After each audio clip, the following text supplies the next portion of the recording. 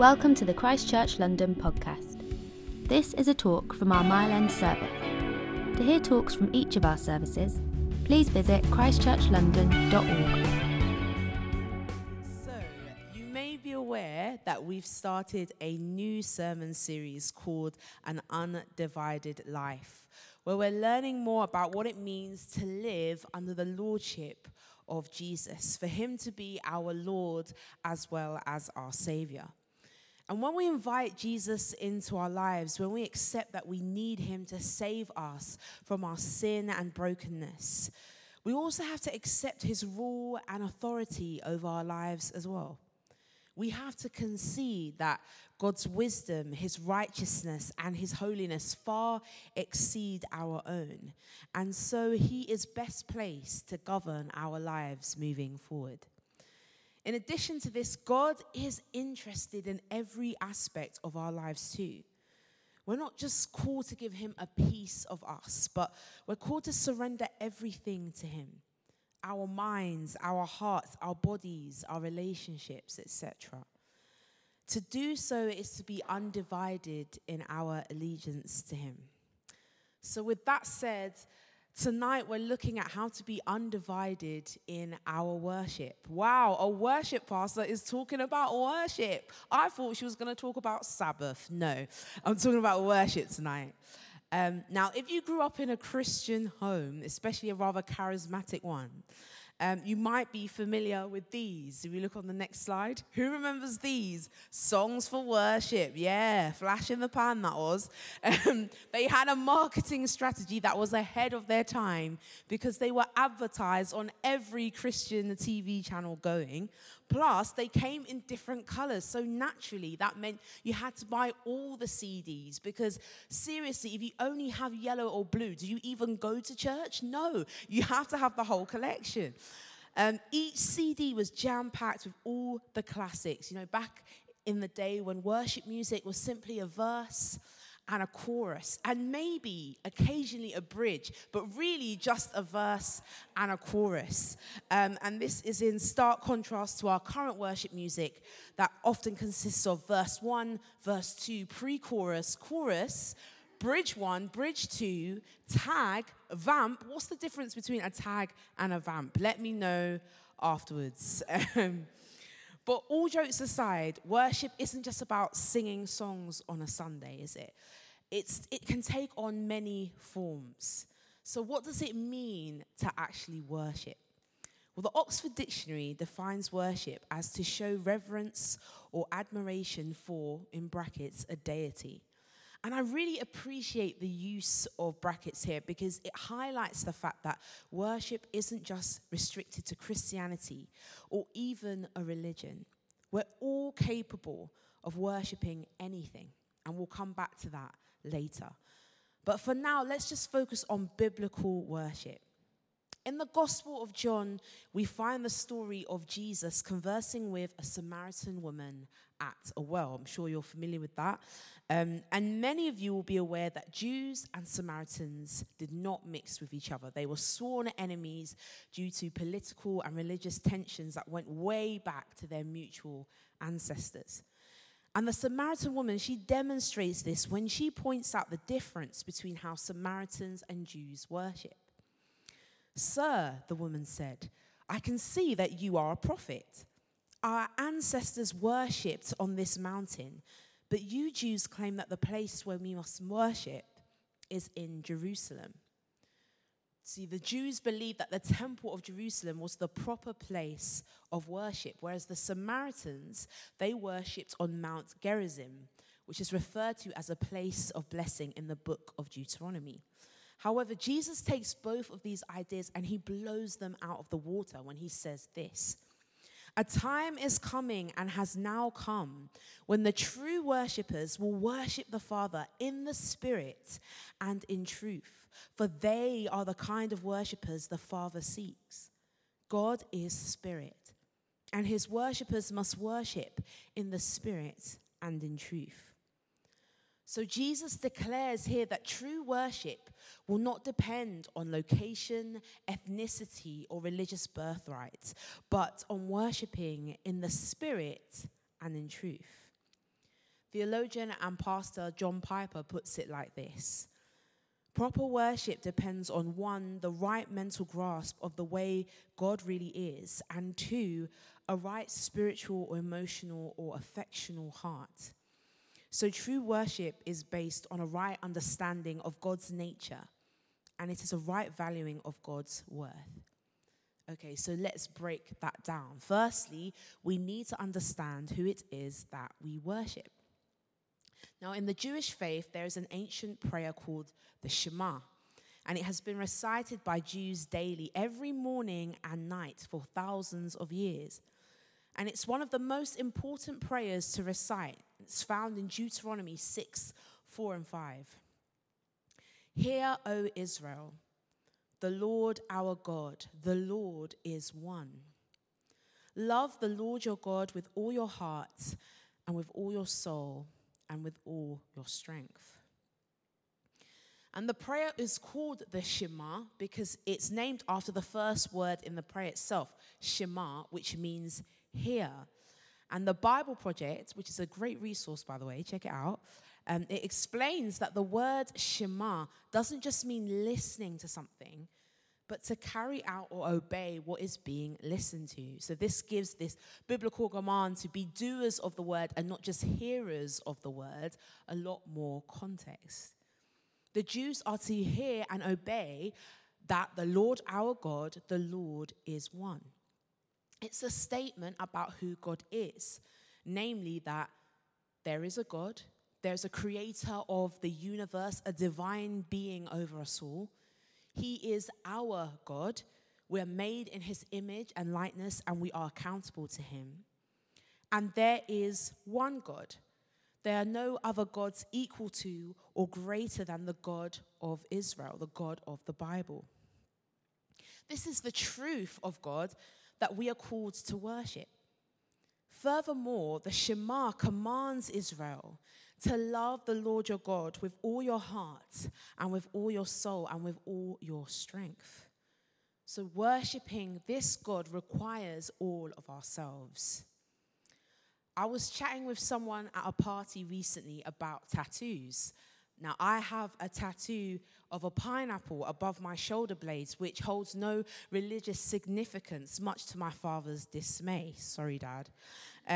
But this person, they had a Hebrew inscription on their arm, El Kana, which means jealous God. Now, to be honest, any Christian that has a Hebrew tattoo, I'm like, you're about that life. But if you've got a Hebrew tattoo, that means jealous God. Like, you're about that life, okay? And we find this reference in Exodus 34:14, which says, do not worship any other God, for the Lord, whose name is jealous, is a jealous God. Now, when we think of jealousy, it's not usually in a positive way, is it? Because we're likely to think of someone who is insecure and or dissatisfied with something in their life, and then they come across someone else who has that one thing that they want, that they think will make their lives better, and so they end up longing for that thing, and normally with frustration and bitterness and resentment. So it's safe to say that jealous is unlikely to be in the top 10 Christian baby names this year. I don't think it's going to make the cut. As such, when we think of God as jealous, it probably does cause some dissonance in our minds. I mean, is God some sort of jealous partner type who sees us having a good time on earth without him and demands that we pay him more attention? Of course not.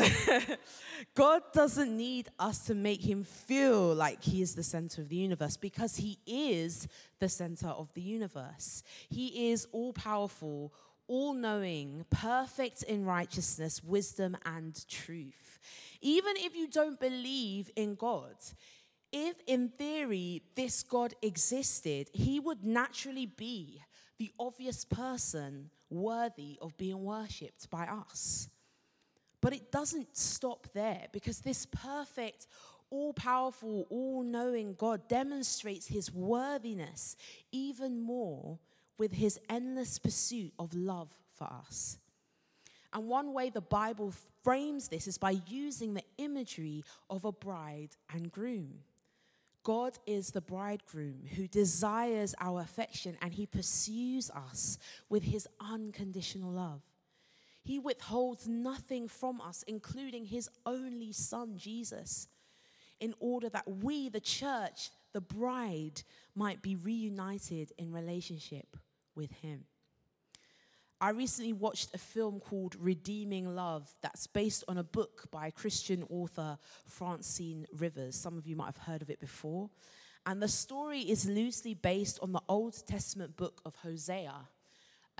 Hosea was a prophet that was called by God to go and marry a prostitute, and was told by God that this prostitute would constantly leave him to go back to prostitution. She would have children by other men, but he was supposed to take her back every time to represent the relationship between God and his people Israel, that even though they would constantly abandon him to serve other gods, that he would be faithful to them. So in this film, Michael Hosea, a humble farmer, he pursues Angel, a town prostitute who Michael believes God has called him to marry. Now, I won't lie, the movie tried to be a little bit more Bridgerton than Bible. I mean, Francine should have spoken to someone about that. But the core storyline remains intact. Throughout the film, Angel attempts to run away from Michael and their married life over and over again, even though he is consistently kind, gentle, and patient with her. She's desperate to return to her old life, first out of pride, but then eventually out of shame and fear that she doesn't deserve anything better. And as a viewer, you feel that angst and frustration, like, why is she doing this? Why does she keep running back to her former misery when she has a man who loves her with such devotion?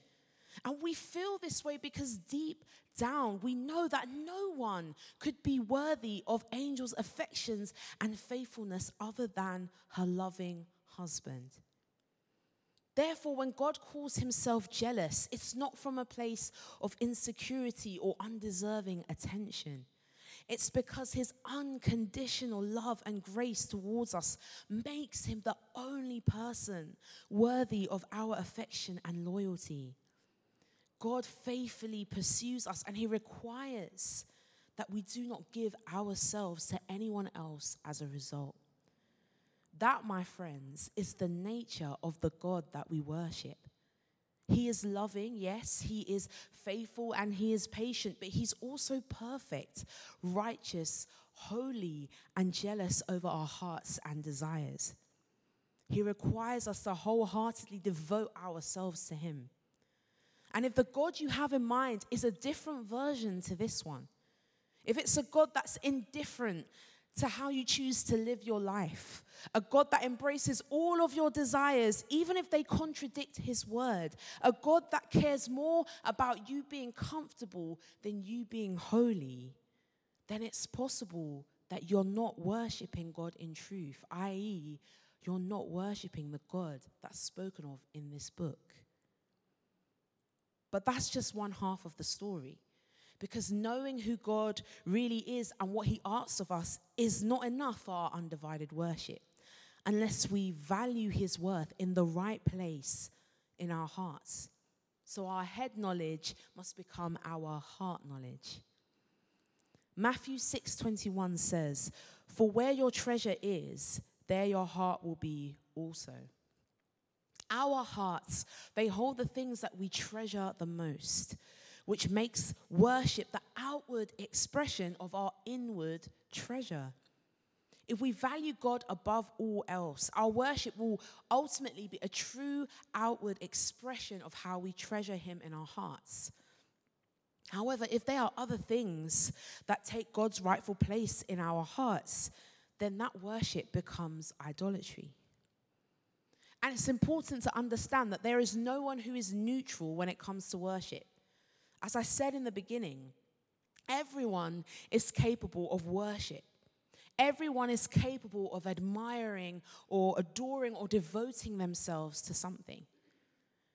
Now, if you've been at Christchurch London for a minute, or you're a really good friend of Joel Wade, you've probably heard this quote by David Foster Wallace more than once. It says, "There is no such thing as not worshipping. Everybody worships. The only choice we get is what to worship.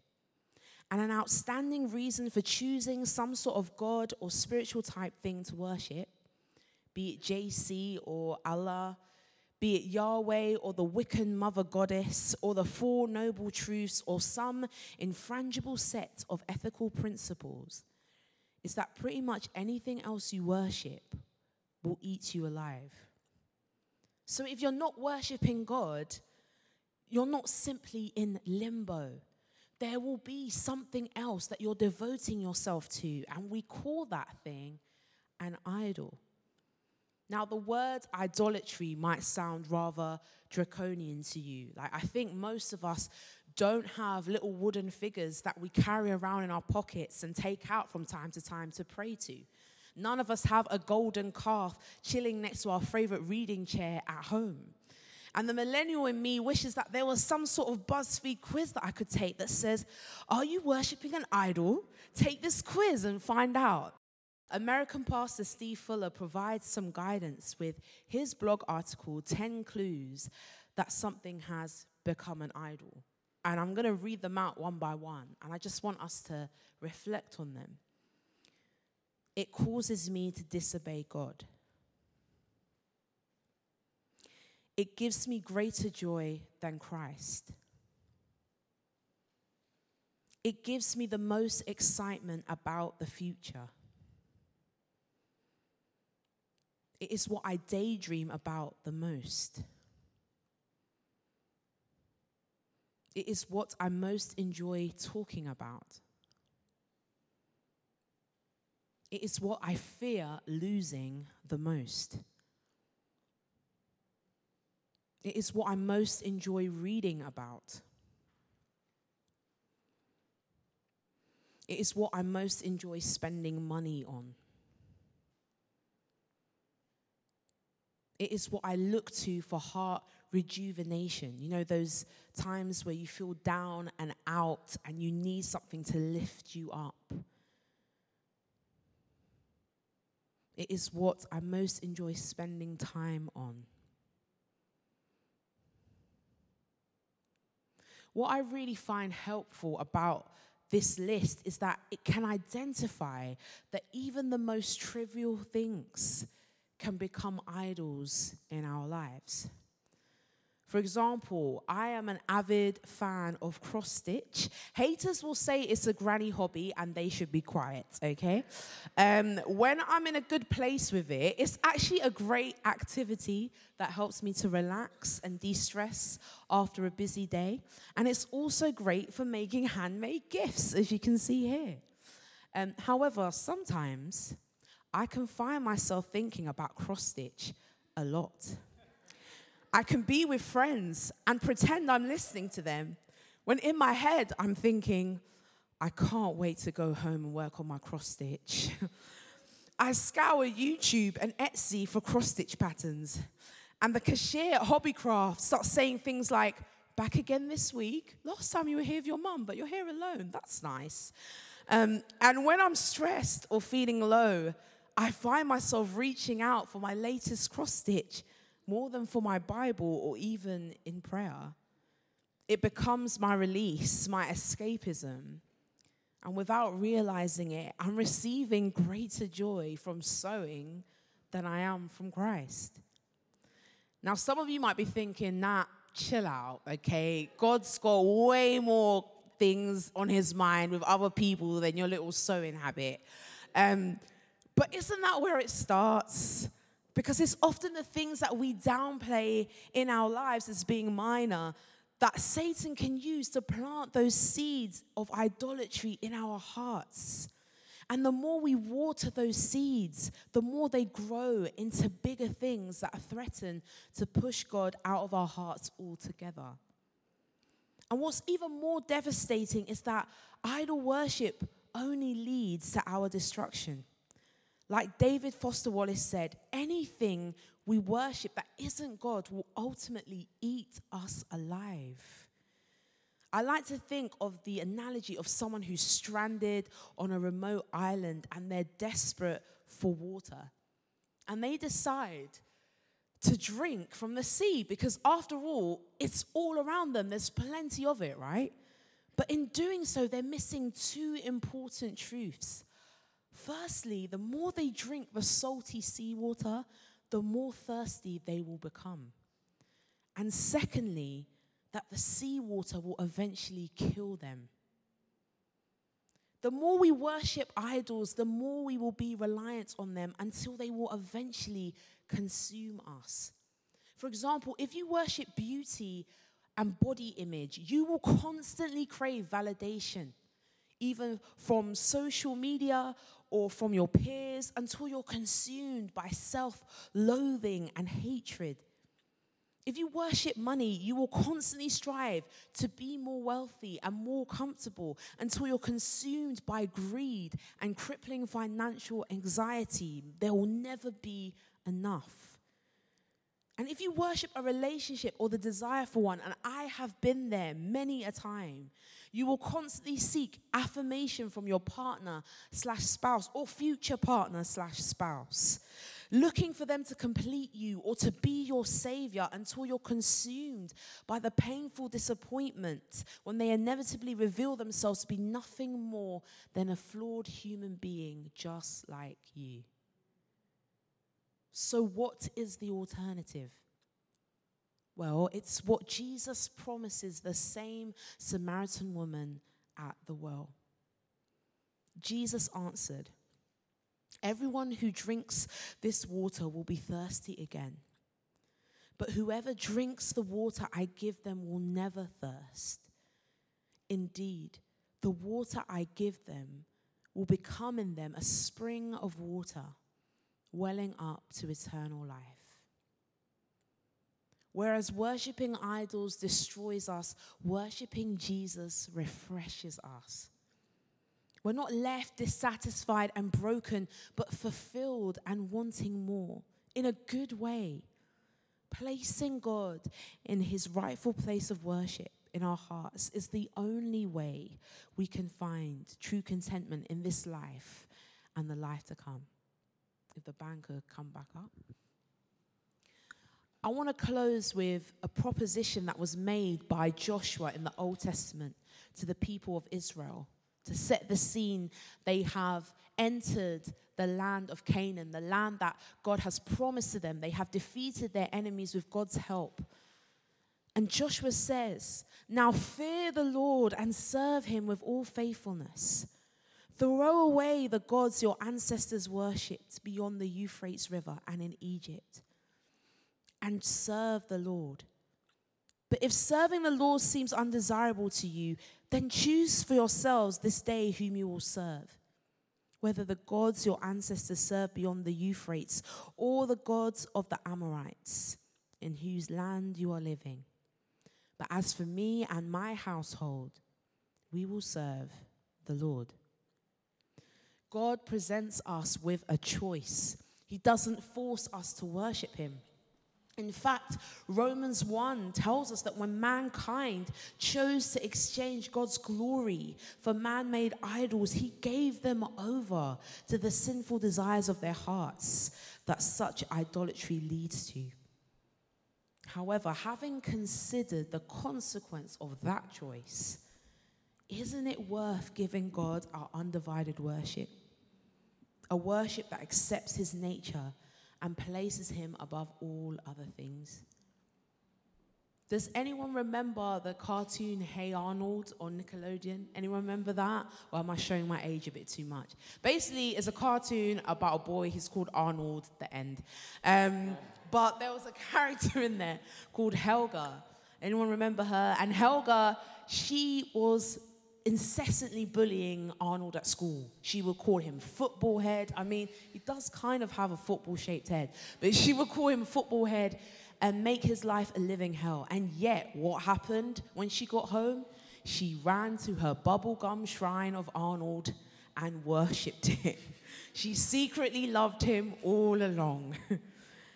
And if we're being honest, we're all guilty of that too. Not of making bubblegum shrines, but we can come to church and we can sing all the songs and we can do all the things we're meant to do. We can declare that there's no other God in our lives but Jesus. But when we go home, we go back to our secret shrines, whatever they might be. So as we respond in worship, I want us to use it as an opportunity to rededicate ourselves to God, to lay down our idols and our secret shrines, and to say, as for me and my house, we will desire to serve the Lord. God gives us a choice. He doesn't force us to worship him. But what he doesn't do either is tell us we can do both. We can't be worshipping God over here and then worshipping everything else over there. We have to make a decision to give ourselves to him completely. And I'll be honest with you, there'll be some people, they just won't get it. You'll be laying yourself down and they won't understand. Like we see that when the woman with the alabaster box, she pours the perfume on Jesus' feet. And what do the disciples say? Why did she go and buy such expensive perfume to do that? Why didn't she sell it and give the money to the poor? You know, why do you give some of your monthly income to the church? Why don't you take that money and do something useful with it instead? Why do you come to church on a Sunday or community group on a weekday? Why don't you go visit your friends and family that need you and want to see you? What's the point of that? Or why do you practice abstinence in your relationship? You know, what's the point of withholding that from the person you love? I don't get it. I don't understand. There will be people like that. But God will never despise a broken and contrite heart that says, Lord, I'm doing it for you. I'm making that decision for you. And I guarantee you there won't be anyone here who makes those choices in worship that will turn around at the end of it all and say, wow, that was such a mistake. Why did I bother doing that? Because God is worth it. What he gives to us through his son Jesus is so much more than we can get anywhere else on earth. Now, I've got a confession. I've got knee pads on today. And the reason why is because I'm 32 and my knees are really bad. Pray for me. It's a really sad story. But the reason I have knee pads on is because today I really felt convicted as we respond in worship that I wanted to kneel. Because it's not that you have to worship a certain way for God to see it, but sometimes when you get to these sort of crossroads, you have to do something physically to show God, I'm surrendering. And some of us did that this morning. I mean, I couldn't see everyone behind me, but from my left and right, I saw people kneeling in worship. And maybe it's not, you don't want to kneel tonight. It might just be to sit down. It might just be to go in a corner to reflect. But why not use this opportunity tonight to say, Lord, actually, I want to rededicate myself to you. I want to offer myself as an act of worship. I want you to have all of me. And I'm willing to humble myself from my position and to be brought low, knowing that you are worthy of that. So I'm going to be at the front. I'm going to kneel there. And if people want to join, that's fine. Whatever you want to do is an act of surrender. I'm just inviting us to do that tonight, if that's okay. Let's stand and I'll pray for us all. Heavenly Father, we thank you that you are a God that is worthy of our worship. We thank you that you are all-powerful, all-knowing, and all-loving. That you pour on us your love and your mercy so extravagantly. That you are jealous for our affections, for our desires, because you know that you are the only person who can ultimately satisfy them. And so, Lord, as we sing in worship this evening, as we lay down our idols, will you meet us with your grace? Because we know that we continuously mess up again and again, and yet you are so gracious to forgive us. You are so patient with us. You do not turn us away. You do not banish us into the darkness, but as we draw near to you, you draw near to us too. So will you meet us this evening as we make that decision to serve you, Lord God, to love you with all of our hearts and our souls and our strength. Be with us now, we pray.